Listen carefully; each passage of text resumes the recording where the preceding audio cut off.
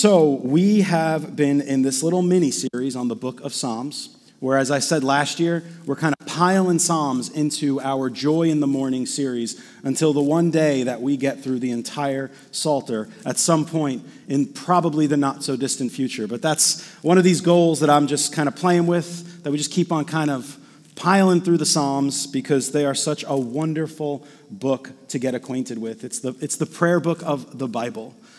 It's the way Israel expressed their heart to God, whether they were lamenting over everything that they were going through as a nation, whether they were celebrating and praising God for his provision, whether they were expressing their gratitude to God. It's a wonderful book to even guide our own prayers. And so I would encourage you to be reading through the Psalms whenever you have a chance. But when it comes to this particular psalm, what we're dealing with is what has been called a creation psalm. And so hold that in your minds for a few minutes.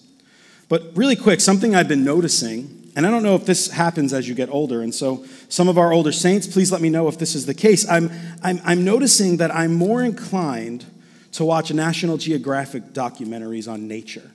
Does that happen as you get older? Is that like a thing? I think so, right? And that's just what I've been doing. And so I've been watching these National Geographic documentaries. And it's not like I didn't like nature when I was younger, but I'm finding that the older I get, the more I appreciate it. Now, granted, I would run around the woods as a kid, but I wouldn't stop and look at a leaf. I would just kick the leaf or try to start a fire with it. Kids don't do that.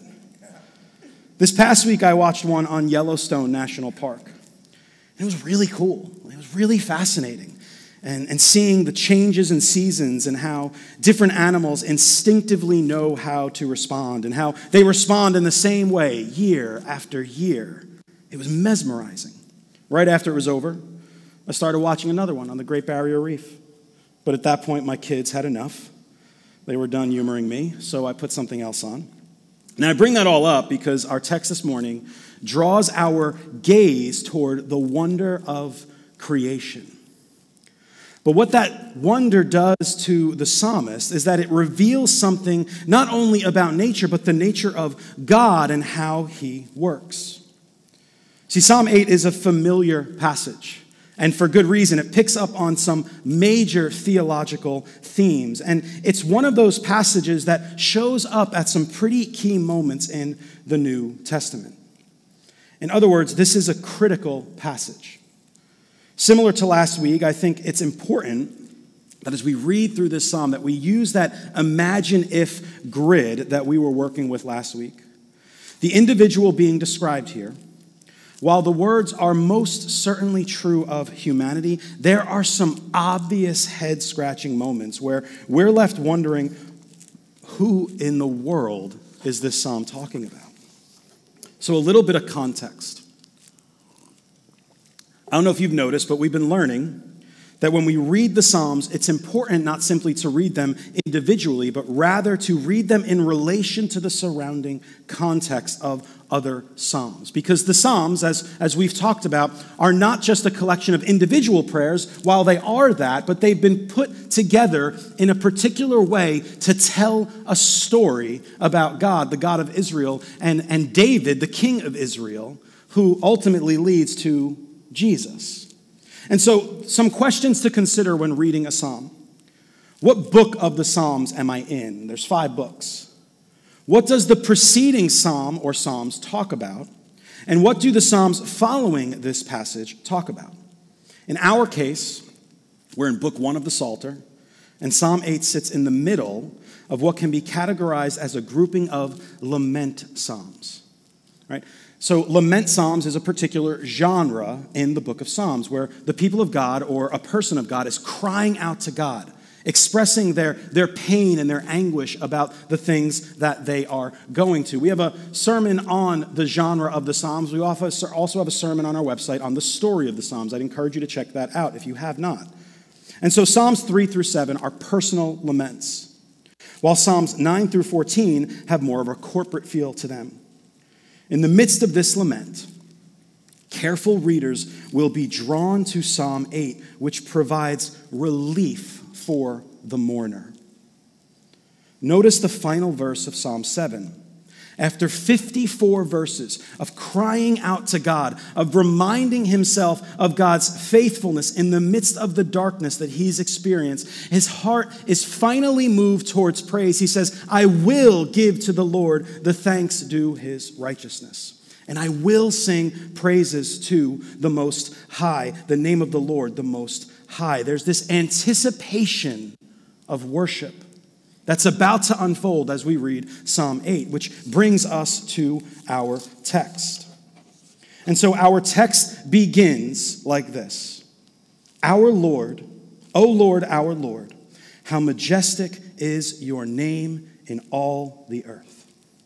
And so this is confusing in English because it looks like the psalmist is simply repeating himself, which psalmists do. Like that's a literary device to repeat yourself to kind of get the reader in tune with what you're getting at. But these two words, O Lord, our Lord, are not the same word. And that's actually really important for us to recognize. Whenever you see Lord in all capital letters in the Old Testament, the Hebrew behind that is God's covenant name, Yahweh. The second Lord is the English equivalent of master. So, O Lord, our master, O Yahweh, our boss, if you will, to really put it in like colloquial language. It then says, how majestic is your name in all the earth. And so the psalmist invokes God's covenant name, the one given to Moses at the burning bush. We then read that this name, Yahweh, the covenant name of God, is majestic in all the earth. And this word majestic is important too. It's similar to glorified, only this word deals more with God's visible power, while glory describes the essence of who God is. In other words, majestic describes God's public side or his willingness to be seen. And where is this majestic name? It's in all of the earth, the text says. And so what does that mean? It means that the rule and reign of God is to be seen throughout all of creation. That's what this psalm is getting at. And then we see that the exact same words are used to close out the psalm in verse 9, which forms what scholars call, and here's one of those million-dollar words, an inclusio, which is a literary device used to clue readers into the meaning or main idea of a passage. And so all that to say is that our psalm this morning is about how the visible rule and reign of Israel's God extends throughout all of creation. That's what our psalm is about this morning. But right away, we sense a problem. Like almost immediately, we sense a problem. Remember where this psalm is found. It's in the middle of 10 laments over the obviously ungodly and oppressive nature of the surrounding world. God's name is what throughout the earth? Because it sure doesn't feel like it's majestic throughout the earth. And this, I don't know if you've noticed, this is a recurring theme that we come back to. God says certain things and we look around and we scratch our head. I'm like, you sure about that, God? Like that doesn't seem like that's what's happening. So let's take a look here. Verses 1b through 2. It says this. It says, you have set your glory above the heavens. Out of the mouths of babies and infants you've established strength because of your foes, to still the enemy and the avenger. So what does it say? It says, God's glory has been set above the heavens. The psalmist is again using language directly lifted from the Genesis creation account, but we'll get to that later. That's important. This is a creation psalm, remember. It's a commentary on Genesis 1 and 2. It then says that God uses the words which proceed from the mouth of both toddlers, children, and the word for nursing babies. And what does he use these words for? To establish strength or a stronghold. In other words, God is using baby talk to bring an end to his enemies. Notice the text says, your foes. These are God's enemies. Like, what? Like, that's confusing, right? Again, I'm scratching my head. Like there are, I've heard a baby cry. Have you heard a baby cry? Does that bring an end to anything other than your sanity? Like what does that actually do? Because what the Bible says is that out of the mouths of toddlers and even toddlers, right? Toddlers are crazy. Like, they're crazy and they're great and they have so much energy, but like, I don't know if I'd like sign them up for like the army or the military to put an end to any foes. That's just me, but I don't. Maybe I'm crazy. Maybe I'm the crazy one. So what does this mean? Well, turn with me to Matthew 21. This is when the Bible's fun. And the Bible's always fun, but this is when it gets really cool. This passage begins in Matthew 21 with what has been called the triumphal entry, the point in Jesus' ministry when he entered Jerusalem on the back of a donkey. Notice he doesn't come in on like a great steed ready for war. He comes in on a donkey. We celebrate this on Palm Sunday, but in verses 12 through 17, Jesus does something incredible. Read with me here. Chapter 21, verses 12 through 17, it says this, "And Jesus entered the temple, and he drove out all who sold and bought in the temple, and he overturned the tables of the money changers and the seats of those who sold pigeons. He said to them, 'It is written, my house shall be called a house of prayer, but you make it a den of robbers.'" Right, so Jesus is mad right now. I don't know if you catch that. He's driving out the people from the temple. He's doing some significant work here. And then it says in verse 14, "And then the blind and the lame came to him in the temple, and he healed them. But when the chief priests and the scribes saw the wonderful things that he did," right? What an interesting way of phrasing that. When the chief priests and the scribes saw the wonderful things he did, and the children crying out in the temple, "Hosanna to the Son of David," they were indignant. And they said to him, "Do you hear what these are saying?" So catch this really quick before we keep reading. So Jesus does this thing. He cleanses the temple. And basically what he's doing, he's entering the temple. He drives out those who were using the worship of God to exploit the poor. And we don't have time to really dig into that right now. After that, the blind and lame come to him. They're healed, resulting in the praise coming from the lips of children, right? That's something we all want to see, right? We want to see our children worshiping God. The children of Israel here are worshiping God. And as a pastor, if I see children worshiping God, like when we had our night, our Christmas Eve cookie night, where COVID probably spread throughout the entire evening. But when we had that evening, I remember sitting here and reading to the children and how excited they were. And I was like, this is so cool. The kids are like, they want to hear about God. But the religious leaders in this text, they were indignant.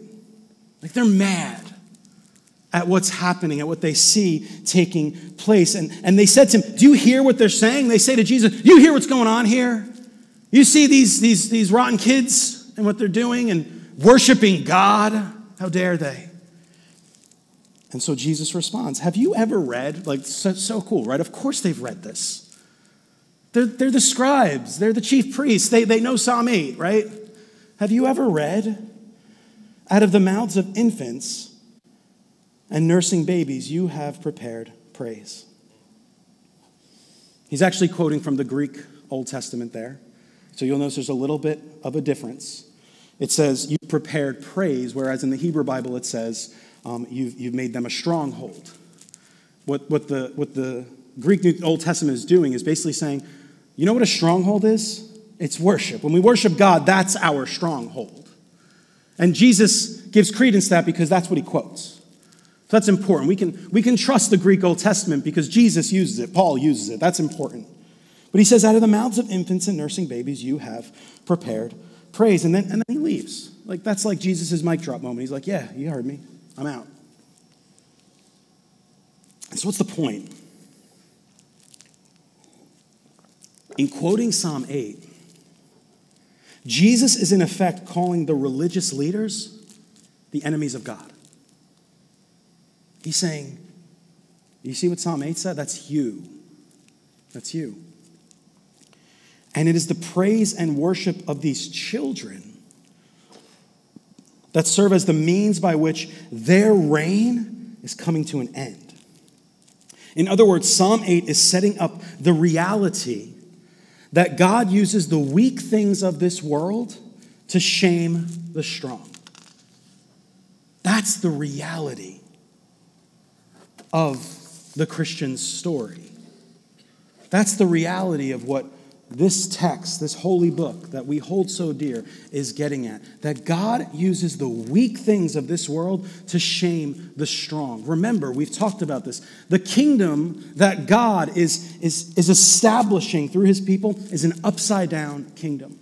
It doesn't fit in line with the way the world works, because the world would never enlist children in their armies if they actually wanted to accomplish something. But see, God uses the weak things of this world to shame the strong. That's so important as we continue working our way through this text. And so let's continue verses 3 through 8. He then shifts a little bit after he talks about these babies and infants being the means by which God puts an end to his enemies. He says, when I look at your heavens, the work of your fingers, the moon and the stars which you have set in place, what is man that you are mindful of him? And the Son of Man that you care for him. This verse right here, these two verses just got me on a rabbit trail this week. And again, the documentary thing comes into play. I'm looking up space. I'm looking at like Hubble telescope pictures. If you've ever gone to, typed into Google Hubble telescope images, it's wild what you see. It's insane. Like, I don't have a category for it. But anyway, the psalmist is looking up at the night sky, the heavens, the moon, the stars, and he describes it as the work of God's fingers, like an artist paying attention to every single detail, putting into place the infinite beauty that is the universe.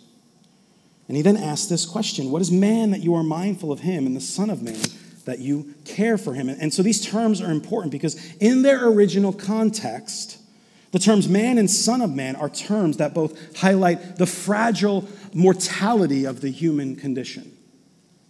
This is important. When we're reading the Old Testament specifically, we need to understand, what does it mean to the original readers?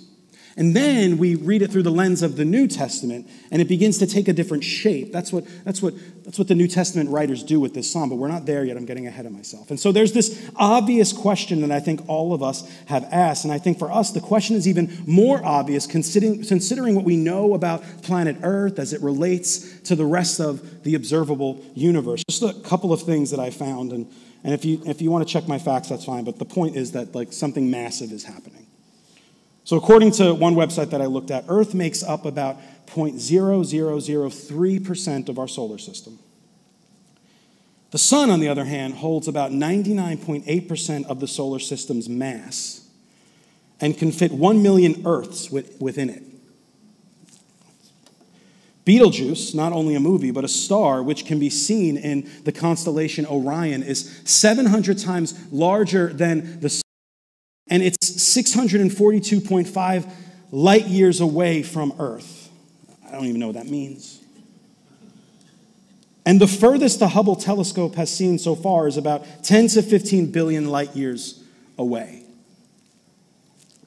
Again, I have no idea what any of that means. And maybe some of you guys know what that means. I don't know what that means. But I think that actually further solidifies the point that the psalmist is making. When I look at your heavens, the moon, the stars, I can't help but ask the question, what do you see in me? And I think we've all asked that question. When we look up or when we Google images, or some of you who are more scientific and know the math behind what's actually happening in the universe, you're kind of like, what? Sometimes I feel like what looking at space does, it either makes our faith or it terrifies us, right? And what I think the psalmist is getting at, and with the little knowledge he had of the universe, and we have a ton more now, we just do, that's just how it works. He's like, what? Really? You see something in me? What do you see in me?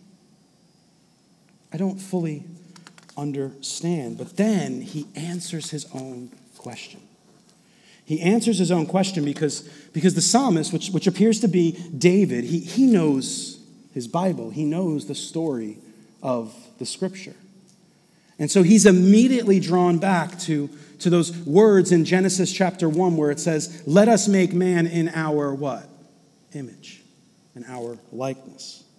So he answers the question in verses 5 through 8. He says, you have made him a little lower than the heavenly beings, crowned him with glory, with honor. You've given him dominion over the works of your hands. You have put all things under his feet, all sheep and oxen, and also the beasts of the field, the birds of the heavens, and the fish of the sea, whatever passes along the paths of the seas.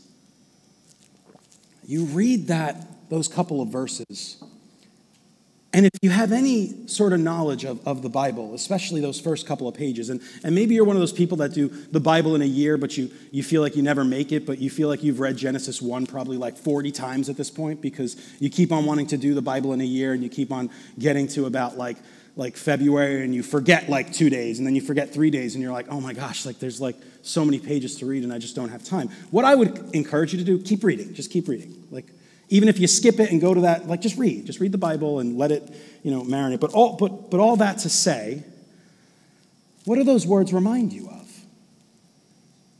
Genesis chapter 1. He's intentionally taking our minds. He's saying, I need you to remember Genesis chapter 1. I need you to remember the creation account, the beasts of the field, the birds of the heavens, the fish of the sea. These words are lifted directly from Genesis. Dominion given, again, lifted directly from Genesis. And so a couple of observations in this text. It says that man is created, and let's say humanity, because I think that's a better way to understand it right now. Humanity has been created a little lower than the heavenly beings. Wow, what does that mean? Well, this term is actually the term Elohim, which is a Hebrew word for God, but it can also be translated as heavenly beings, angels, gods, or God. So hold that in your mind. Then it says that humanity has been crowned with glory and honor. One scholar makes the important observation that these are actual specific characteristics of God himself that adorn the frail humans created in his image.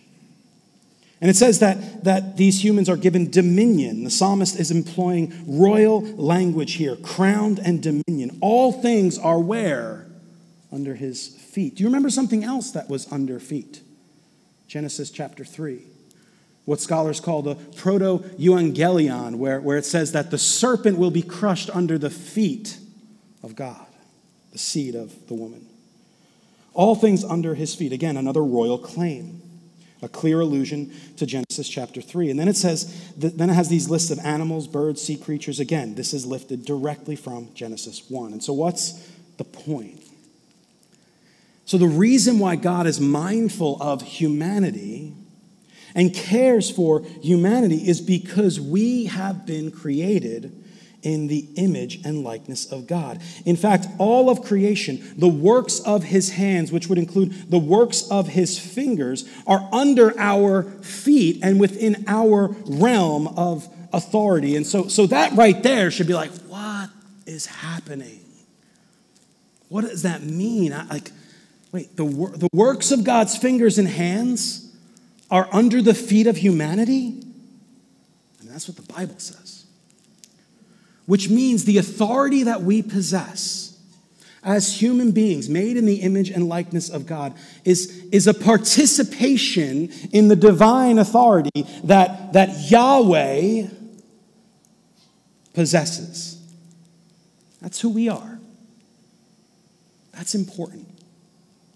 It's important for a number of reasons. Just this the idea of human dignity, what we are worth. Right? This is why we care about issues like abortion. This is why the Bible says that we should not murder. This is why it breaks our heart, even though we weep with hope when someone passes away. It's still one of those things that just doesn't feel right. Death doesn't feel right. It's unnatural. It goes against the very idea of what we believe about humanity. And so then the point of this passage is that the majestic name of Yahweh will be known throughout all the earth. And the means by which God is accomplishing that is through those who bear his image.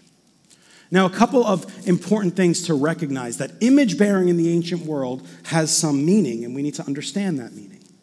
And so what would happen in the ancient world when a king had some sort of territory, or a ruler had some sort of territory, and he couldn't be in every spot, because we're not omnipresent. We might be made in the image of God, but we're not omnipresent. And so when a ruler couldn't be in every spot, they would set up images of him, the king, to let people know that this is who we serve. An image of the king will be placed in different parts of a king's rule and reign. But there's also another idea in the ancient world that we need to understand, this idea of a temple. Because actually, Genesis chapter 1 talks about the creation of a cosmic temple. That's what the Garden of Eden is. It's a temple. And what does a religious group do with the temple? They place the image of their God in the temple. Why? So that the people who worship that God can know what they're worshiping. It's the image. That's the God. And so if we had a temple that say we were really into like pizza, like myself, like I sometimes worry, do I worship pizza? But I don't. I just love it. But if we built a temple to pizza, we would put a picture of a pizza in there to let everybody know this is our God. It's not. Like if you just take that clip out of context, people are going to think we're in a cult, but we're not. And so what happens in the garden temple, when God creates it, he places his image in the temple. That image is different than the other images that are in temples. That image is living and breathing. It actually has the breath of life of God that has been breathed into it, to us. Why? So that we might reveal to the world who this God is. So that others might know who this God is.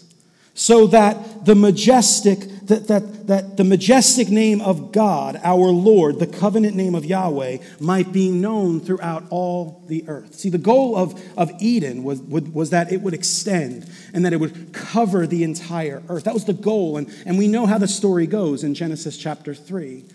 The fall of humanity kind of puts an end to that initial plan. But God's on the move, and we know that. But there's some problems. There's always problems, right? The majestic name of Yahweh, as we mentioned earlier, it's not known throughout all of the earth. The authority and dominion that humanity received from the hands of God is marked by what one scholar calls unrestrained exploitation, which is when dominion goes bad. And we've seen dominion go bad in so many ways. It's exercised, right? And we saw it at the Tower of Babel. And God messed that up. But we see it in the powers and authorities as they get their mitts into local governments and national governments and kings and queens. And we've seen this throughout human history, how humanity has taken this beautiful divine authority that's been given to them, and they've completely obliterated, they've exploited it, and they've used it for death and destruction because this is the deal. Like we're either participating with God or we're participating in the enemy of God. Who are we participating with? And so while this psalm is beautiful, it also causes us to kind of look around and say, but that's not what's happening. That's not what's going on.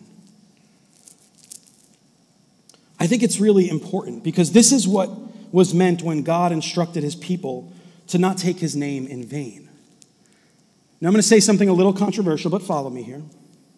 I truly believe we've cheapened that instruction by telling our children to say, oh my gosh, instead of oh my God. Now I'm not saying that we should teach our children to say oh my God.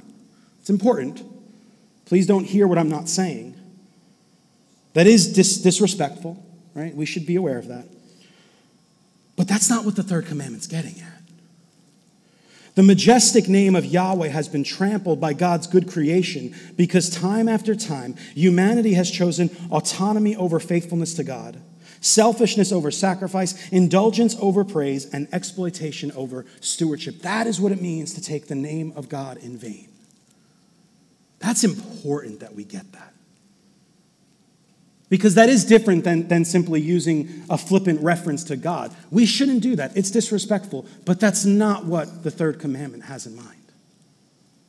That's not what's going on there.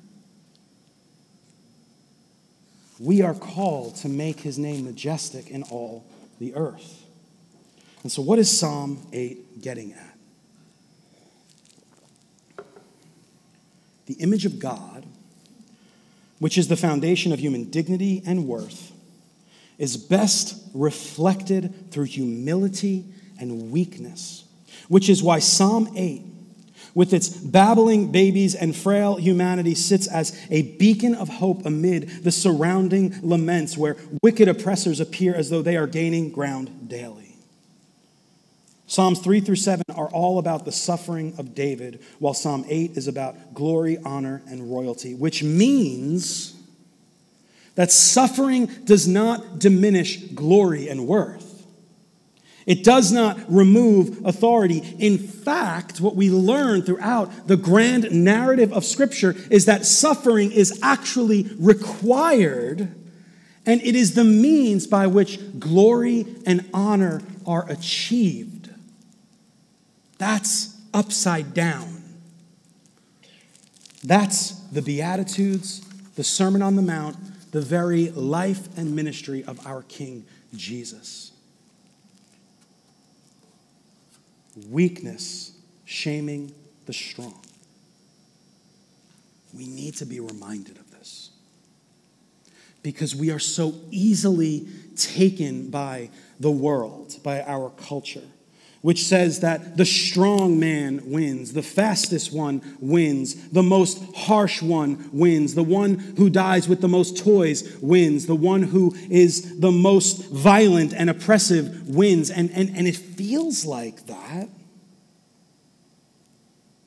but that's not what the Scriptures teach us.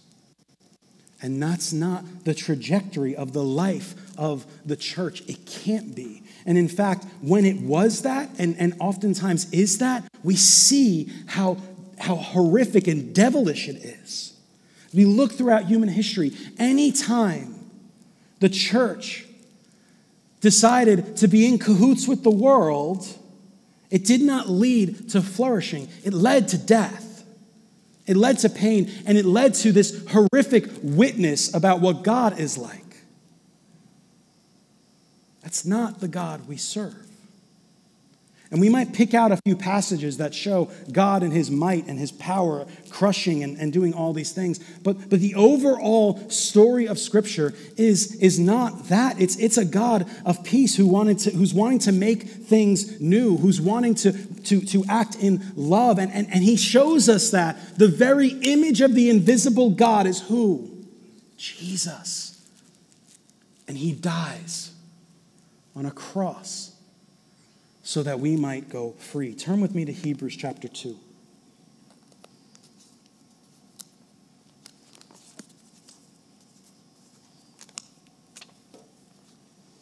says this, verses 5 through 16. There's a typo in your program. It's not 26, it's 16. That was my fault. It says, "Now it was not to angels that God subjected the world to come, of which we are speaking. It's been testified somewhere, Psalm 8. What is man that you are mindful of him? The Son of Man that you care for him? You made him a little while lower than the angels. You've crowned him with glory and with honor, putting everything in subjection under his feet." Then he says this. He says, "Now I'm putting everything in subjection to him. He left nothing outside of his control. At present, we do not yet see everything in subjection to him." That's important because that's true. "But we see him who for a little while was made lower than the angels, namely Jesus, crowned with glory and honor because of the suffering of death, so that by the grace of God he might taste death for everyone. Because it was fitting that he, for whom and by whom all things exist, in bringing many sons to glory, should make the founder of their salvation perfect through" what? Suffering. "For he who sanctifies and those who are sanctified all have one source. That is why he is not ashamed to call them brothers, saying, I will tell of your name to my brothers. In the midst of the congregation I will sing your praise. And again I will put my trust in him. And again, behold, I and the children God has given me. Since therefore the children share in flesh and blood, he himself likewise partook of the same things, that through death," what happens?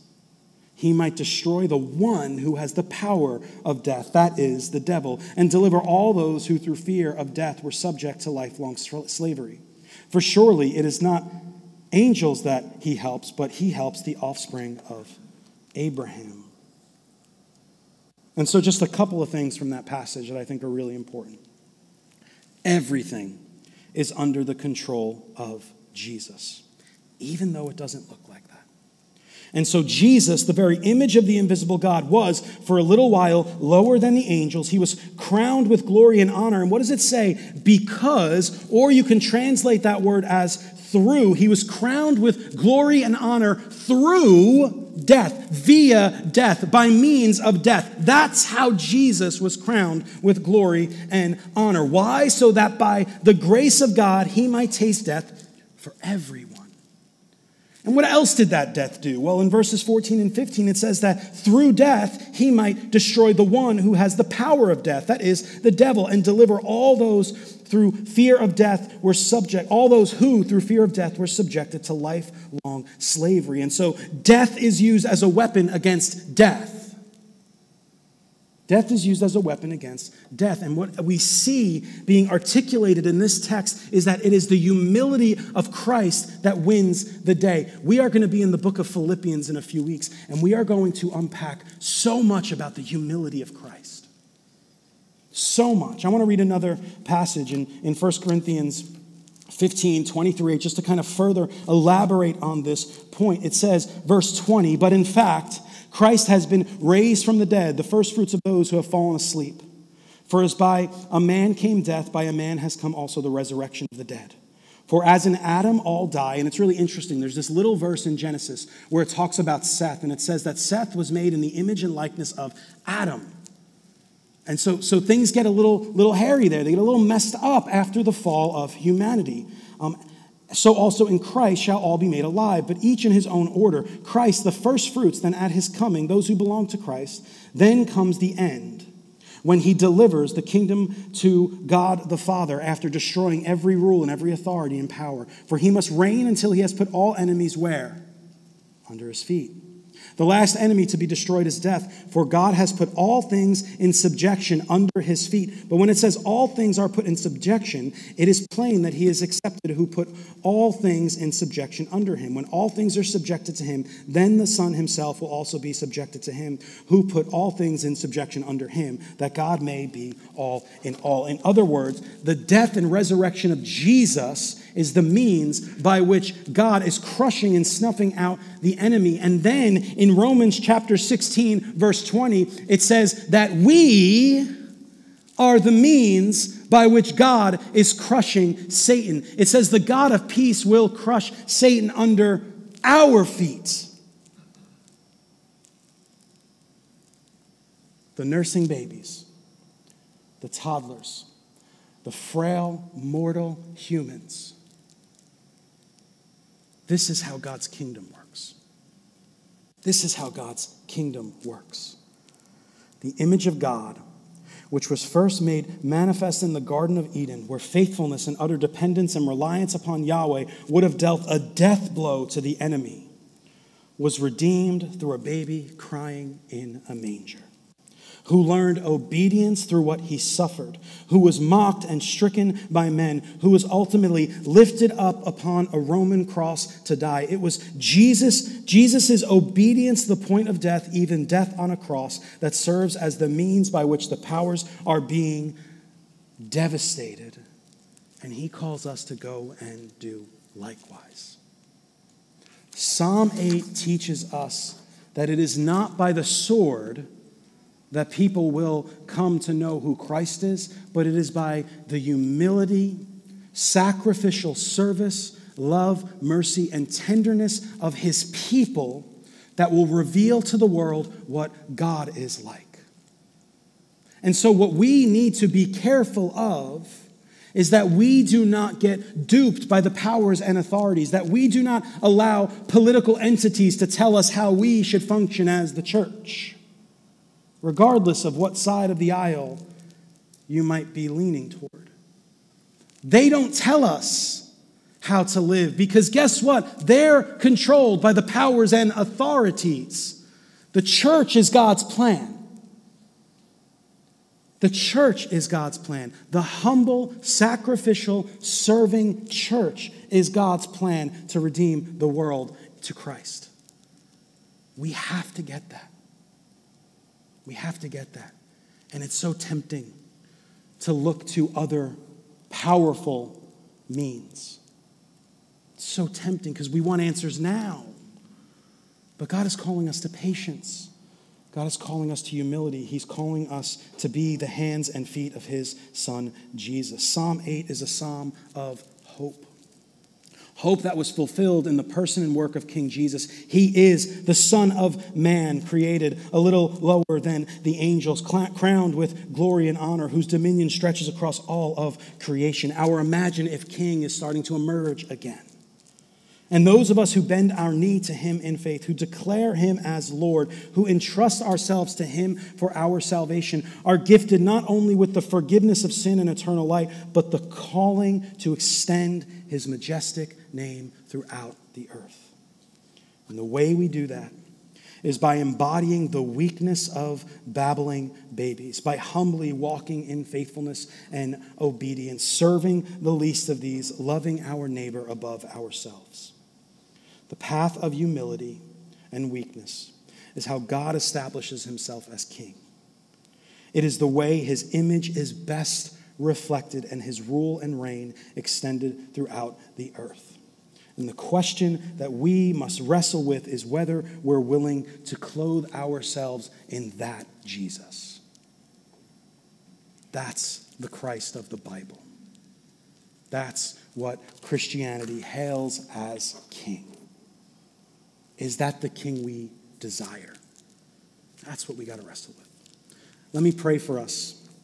Father in heaven, Lord, we love you with all of our hearts. Lord, we are challenged by your words, Lord God. I have been challenged all week by your words, Lord God. But Lord, this seems to be the message that you are pounding into us as a community of faith. It's all over the scriptures, Lord God. We cannot escape it. God, give us the faith to walk in humble obedience, Lord God, to entrust ourselves to you. Father, we love you with all of our hearts. It's in Christ's name we pray. Amen.